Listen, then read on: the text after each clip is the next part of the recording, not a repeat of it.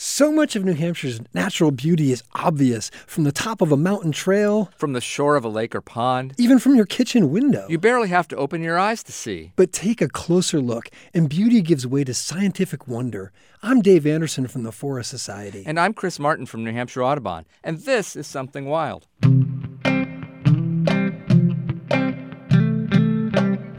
Wonder may be inspired by the concentration of watery maple sap to sweet liquid sunshine. Or by the majesty of an osprey wrestling a writhing fish from a river. But keep an ear out this spring and you may witness wonder on a molecular level. Begin by listening for something you only hear this time of year.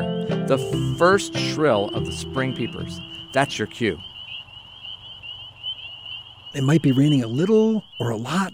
It's definitely above freezing, around 43 degrees. It's time to grab a flashlight and head for the nearest vernal pool. Vernal pools, of course, are depressions that collect snowmelt and runoff of early spring rain. Despite the cool waters, they're hotbeds of activity this time of year, and this tiny world is easily overlooked. But one salamander in particular deserves close scrutiny, Ambystoma maculatum, the spotted salamander, named for the bright yellow spots all along its black back and tail. Sometimes called mole salamanders because they're fossorial, spending most of their time underground, so you don't see them often. But on nights when you hear the first strains of a wood frog chorus, you can catch a glimpse of this reclusive creature when males congregate in the vernal pools they hatched from years ago to mate with arriving females. That mating process is brief.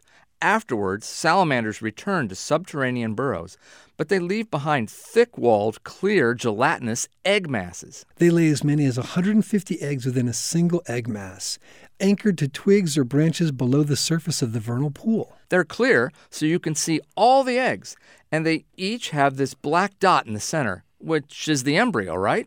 Right. And within a few days, these clear egg masses will start to turn emerald green, indicating the presence of algae. Algae? Inside the egg mass? Yeah.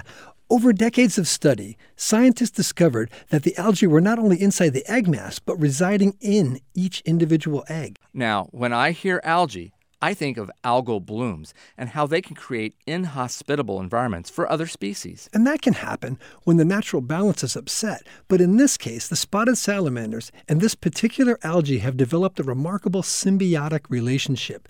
In fact, the algae's scientific name translates to lover of salamander eggs. Well, why do these two get along so well? Well, developing eggs need oxygen, right? Right. Salamander eggs, frog eggs, they all get oxygen from the water they're laid in. So with the spotted salamander eggs in stagnant vernal pool water, water molecules do not easily penetrate to the center of the egg masses. Oxygen becomes a limiting factor. Well, that's a problem. It would be if there weren't algae there. Algae are photosynthesizing in the sunlight through the clear membrane of the egg mass. Of course, producing oxygen, which is important to the development of embryonic salamanders. And additionally, algae consume excess carbon dioxide and nitrogen salamanders excrete, which could become toxic. That waste is like fertilizer for the growth of the tiny one-celled alga. So both species benefit from this relationship. That's the very definition of symbiosis. So all of this is pretty cool. But about a decade ago, it got even cooler. What happened? Well, scientists discovered that the female salamanders carry the algae in their oviducts.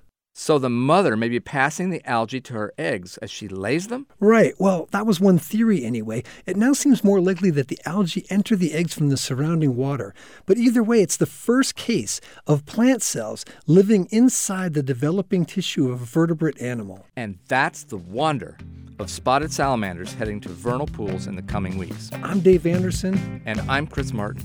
Andrew Perella is our producer. For this week's story, we also worked with New Hampshire scientific illustrator Juliana Spar, who illustrated the life cycle of the spotted salamander for us. You can see it at nhpr.org, and you can see some of her other work at scivisuals.com. That's scivisuals.com. Something Wild is a joint production of New Hampshire Audubon, the Society for the Protection of New Hampshire Forests, and NHPR.